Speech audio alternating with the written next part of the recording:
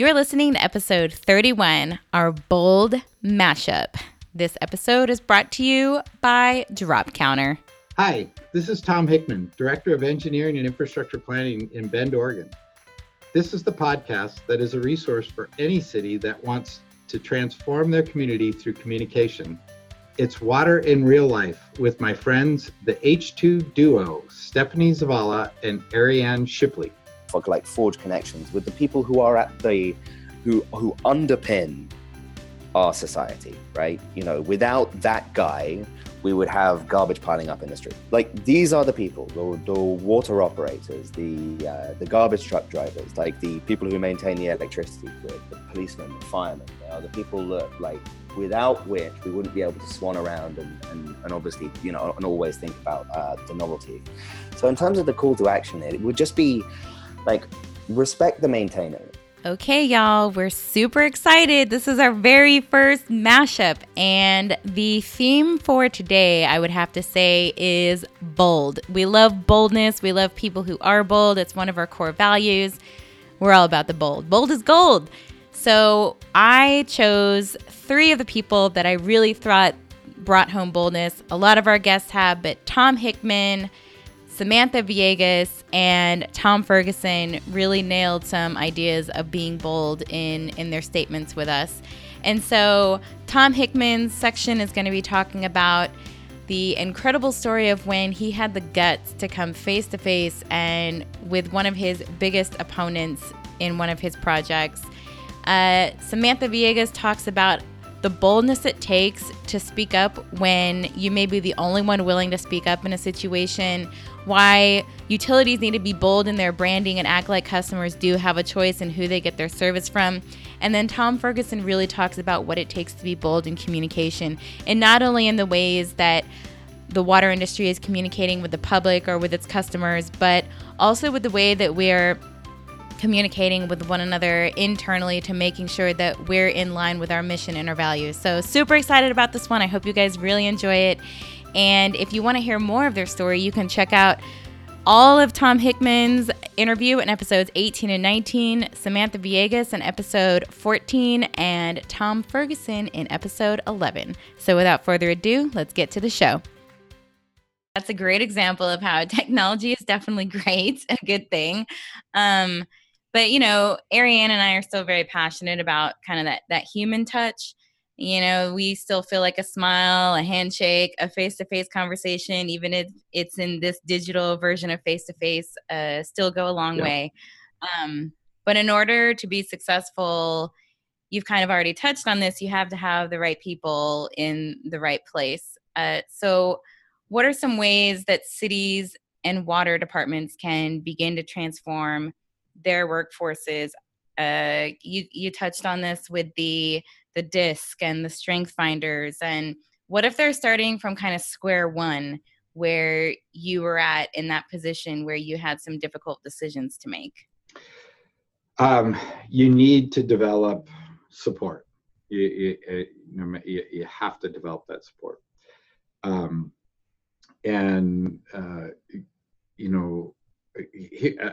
of the things that I did that I like to use as an example, when we were in the heat of the legal fight on the water project, the community was angry. The council had shut down essentially all capital spending on infrastructure. They projects that were under construction, they stopped. Wow. So we were kind of at that really ugly point in time. And that was at the same time we were pulling together this sewer infrastructure advisory group. And there was one individual on there that the guy, he could not stand me. And I really felt like I had record low support at that point in time. I think I was negative, I'm pretty sure.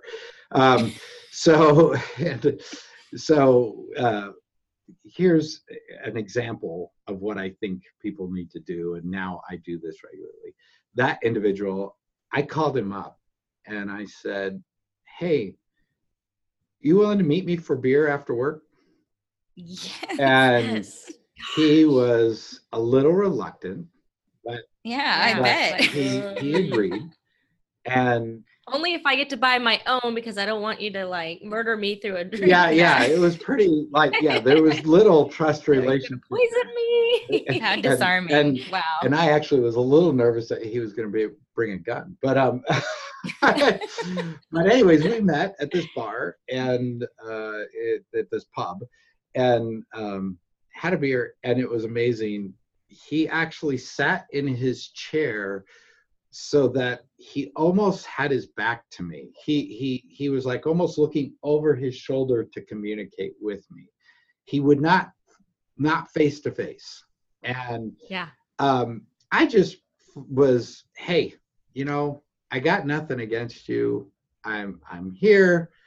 What is it that you're so angry at me about? What? And oh boy, he unloaded on me, right? And you were an elephant. And I just sat and listened. I just listened, and I just sipped my beer. And when he got all done, I just turned to him and I said, okay, so how do we change this? Because a lot of what you just said isn't true even about me personally. That it's not even like in my own personal life, I'm not that way. But I understand you don't know me. So how do we change this? And he was pretty negative, but he basically was, like, well, we had invited him to be the chair of this infrastructure advisory group on the sewer. And he told me he's going to kind of take over. He's going to take charge. And I just said, okay, well, I'm here to provide information to you, because that's what I have. I have information. And what I told him is I said, look, ultimately what decision you make, it is your decision. I said, but what I'm going to make sure is that every decision you make is an informed one. So that's my criteria. And so anyways, we went on and we met, and over the course of months, the relationship changed rather dramatically. Fast forward 2 years later, when we were finishing that sewer master plan, he was one of my, and still is, one of my biggest champions in the community. Wow. He is, he basically, acknowledged he was wrong and said, man, this guy is honest, he's truthful. And so it really was, that was a big moment for me. And so what I call it now is you choose your beverage, but coffee diplomacy or beer diplomacy actually works really well, and face-to-face matters, and getting together with community leaders is part of your job as a director. Gosh. Oh my gosh. Like, that is probably one of the only things I don't regret leaving the city, but I wish that I would have, not spent so much time wondering why doesn't this person, understand what I'm trying to do? Why aren't we getting along? And instead of just, we once tried to pick up the phone and talk, but we should have said, let's go have the beer and let's go get out of the office, get out of a, work setting and hash this out. Yeah, absolutely. What is it? What is it really truly coming down to? And that really does make a huge difference. That's awesome. Yeah. So many times I feel like a lot of it is, people they just want to feel like they were heard. Right. And, as much of a beating as I'm sure that was to hear those things said about you and, your work and what you're doing, I feel like just being the elephant in the room, the good elephant in the room, you let them, okay, well, I'm glad you got that off your chest now. Now, how can we move forward? And I feel like a lot of times people get stuck in the being right versus moving forward, like you were like, nope, not really, but I heard you. And now what can we do to move forward? So Very powerful. Yeah. Thank you so much for sharing that story. That was amazing. So what are some of the hardest decisions communicators and PR professionals have to make in the real world that are related to ethics? And what's your advice to them? Right. Okay, go ahead. I'm sorry. No. Go. You got something else there? Well, no, I kind of wanted to give you my example was that when I was in grad school, my professor, Becky Johnson, who's the reason that I am in water, said that all of you are going to have a situation where you're going to be asked to do something that's going to rub you wrong. And it's going to be your responsibility to make the right choice that's in the best interest of the public and the health and the environment of the community that you're working in.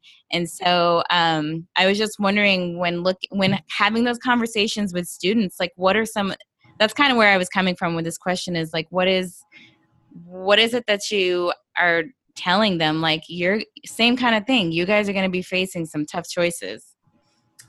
I think you're absolutely right. So, the big one is, what are you going to do? Are you going to leave?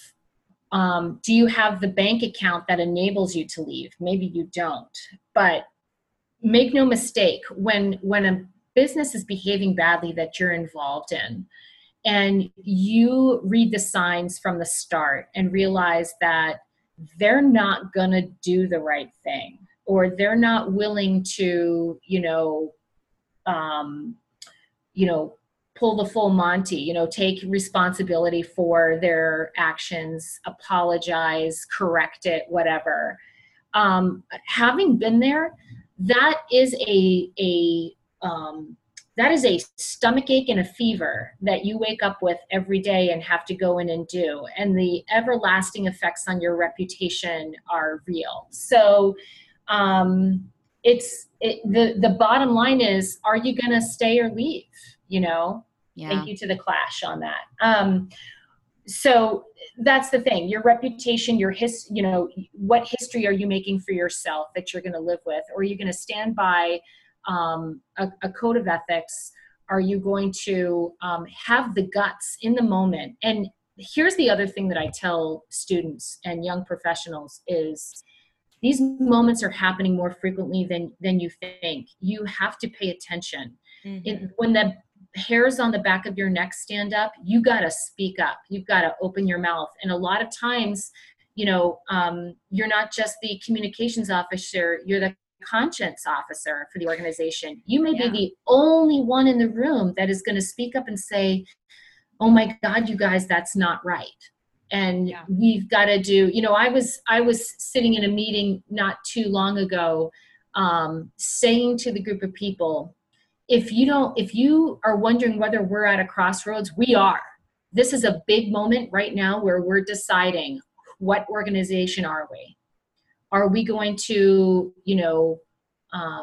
enable this kind of behavior and let this kind of thing fester? Or are we going to take a leadership role? And I guarantee you, it is a lonely place to be. It's a scary place to be. But if you stand on ethics, you will come out okay. Yeah, and that was some advice that our mentor had given us. I mean, the moment we kind of said, okay, we're thinking about taking this leap, and he said, if I can give you any advice, it is for you to truly know like your core values and where you stand, because you're no longer, of course there's, poor ethics in, public service, but when you're out in the private world, it seems even more prevalent. And so he's like, know your core values and what you stand for and what you won't stand for, before you just take this leap. And we had to kind of, both Stephanie and I, talk about that and have some deep conversations about that. Because I could get offered a contract that sounds great, or a job that sounds great, and I take it back to her and she says, oh, I don't know, this doesn't feel right. And we have to both be able to stand for it together. And that was really some great advice that he gave us. Yeah, I mean, no doubt, if you take a look at, the news anytime, today, yesterday, the last 6 months, the last 6 years, there's a whole heck of a lot of people who are still choosing money over ethics. Yeah. Oh Um, yeah. I can't. It's heartbreaking. I've had to walk away from opportunity and money, but I sleep really well at night. Right. Mm-hmm. Yeah, and at the end of the day, that's what's most important is that you're able. Sleeping. It's sleeping. I mean, yes, 100%. Yeah. Yeah, it's funny how there is this perception in the public sector, because we had it too when we were there, that the private world is just all about one thing. And yes, there obviously is a capitalistic nature to the private world, but there's a lot of great people out there doing great things that are doing mission driven work as well, and trying to make a difference in the world. But that's not to say that there's not people who aren't doing some sketch things in the public world as well, which is what Ariane kind of was alluding to. But I think it's, as long as we're kind of just moving beyond that fear of doing the right thing and just trusting in humanity, that they're going to see through your mistakes and see you through to the other side of any crisis or situation. Word up. Or maybe you don't and you deserve it and you should get canned. I don't know. What are your thoughts on water utilities investing on cultivating their brand as a tool to establish a higher perceived value of their product, which is water, with their customers? Right. So it's essential. But it's essential that they do that. But I have to caveat this with the statement that, remember that a brand is not a logo or a tagline, right? That's not what we're talking about here. We're investing in behavior. We're investing in training people to do the right thing and say the right thing and, serve people in a way that, is respectful and meets expectations and all of those things. So, anyone that's not doing that is likely missing out on A, opportunity, but also B, just, success, like having those high customer ratings, having those people, that are, not just your customers, but would choose you if they didn't have the choice, Exactly. I mean, if they could choose you if they had the choice. So in a lot of cases, water utilities, just take advantage of the fact that they have an essential monopoly. But you want to behave as if tomorrow they had a choice, they'd still pick you. Yeah. Yeah, I like that. I like that. Because a lot of times when I try, because I love branding and I love the just kind of the magic that happens when companies really invest in that. And I can, obviously I see water in everything. And so I can sort of see the potential of, and there's some cities across the country for sure that have really invested in building up their brand and have that relationship with their customers. But sometimes when we talk about branding, we it's like a lot of deer in headlights and blank faces, because that's just not a phrase or topic that's commonly thought of in the public sector, especially with a water utility or a water provider. So I love that you kind of broke it down in terms of, we need to kind of start looking outside of how we've always looked at things. And like you said, really beginning to look at it like, what would our organization look like if our customers could choose? Like how much harder would we be investing in showing them and serving and showing them the quality of the product that we're giving them and the people that are working towards giving it, and also the customer service aspect of that too, and making sure that we're delighting them. I can't think of a better word, but right. No, it's true. Here's a quick example. I was working with an organization that was a utility that was having an issue with their union workers. So the union workers were feeling unloved. They were feeling taken advantage of. They were feeling all of these feelings. And the organization called me and they were like, what we want to do is a education campaign that lets them know that we got them, that we care about them. And I went back to them and said, do you care about them? Do you have them? So what are the things that you're doing? And let's look at that and look if there's some places where we can shore that up. And they kept coming back to me going, well, no, we just want the education campaign. We want to tell them, we need a catchy tagline and a phrase we can use that, we got you or whatever. And I said, but if you don't got them, if they're not feeling cared for, then I don't care what you call it. It's just another, stupid, slogan, Yeah. So the behavior is what has to be there. They have to feel it. Yeah.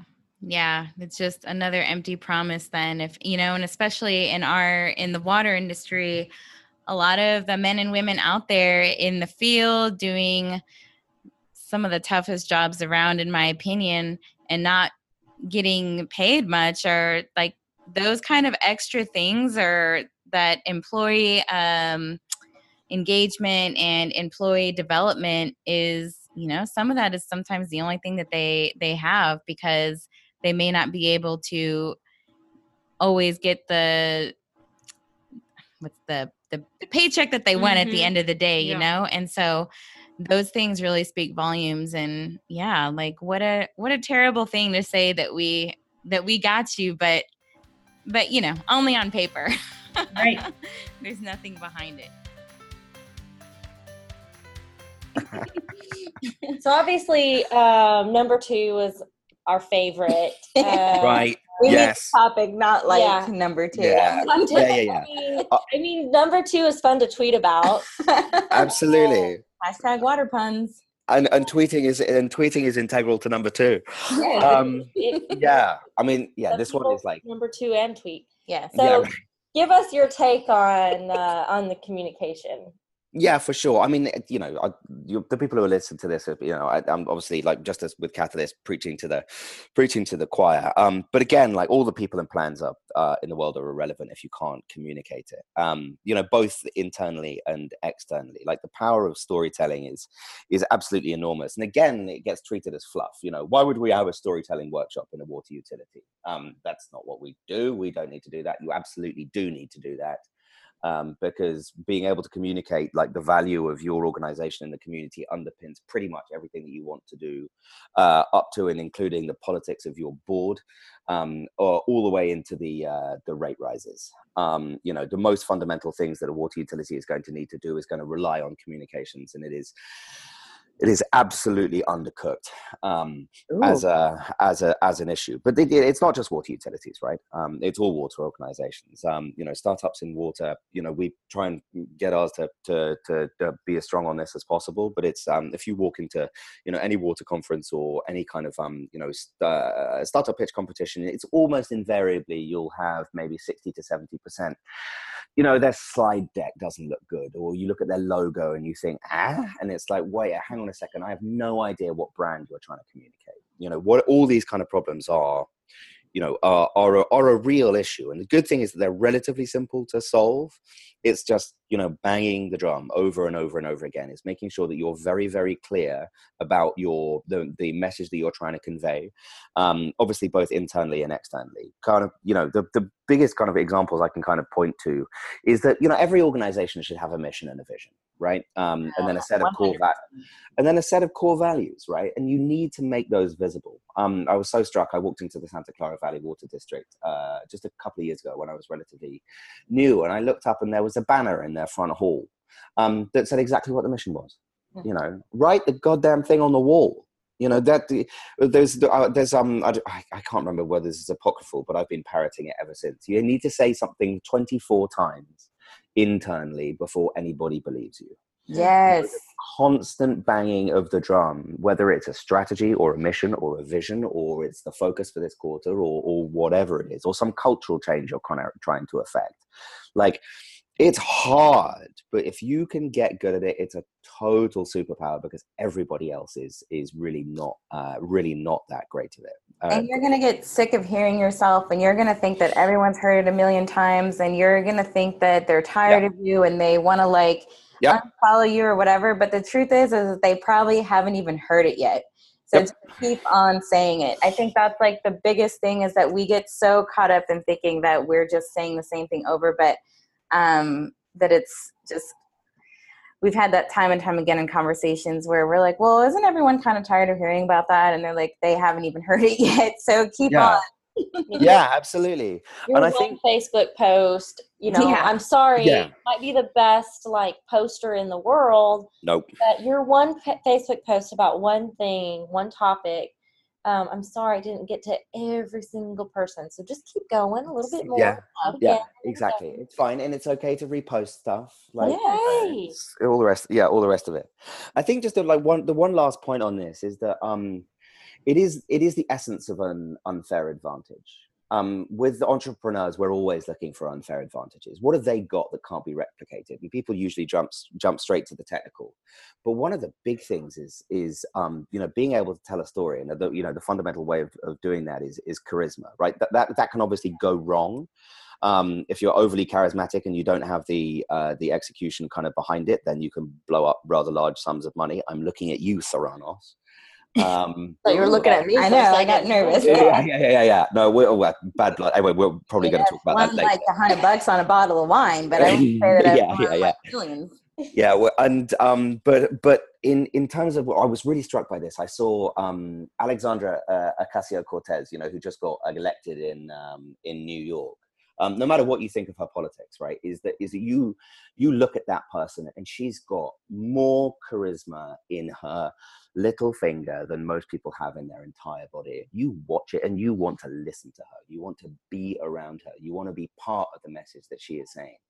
And if you are a natural communicator and you have whatever it is, it's really hard to teach. It's really hard to teach. And in terms of organizations, if we're just talking from the point of view of early stage companies, people who are able to convince their first investors and their second investors and third investors, but more importantly, their initial customers, even more importantly, the team members that want to come in and do something as crazy as be part of a water startup, right?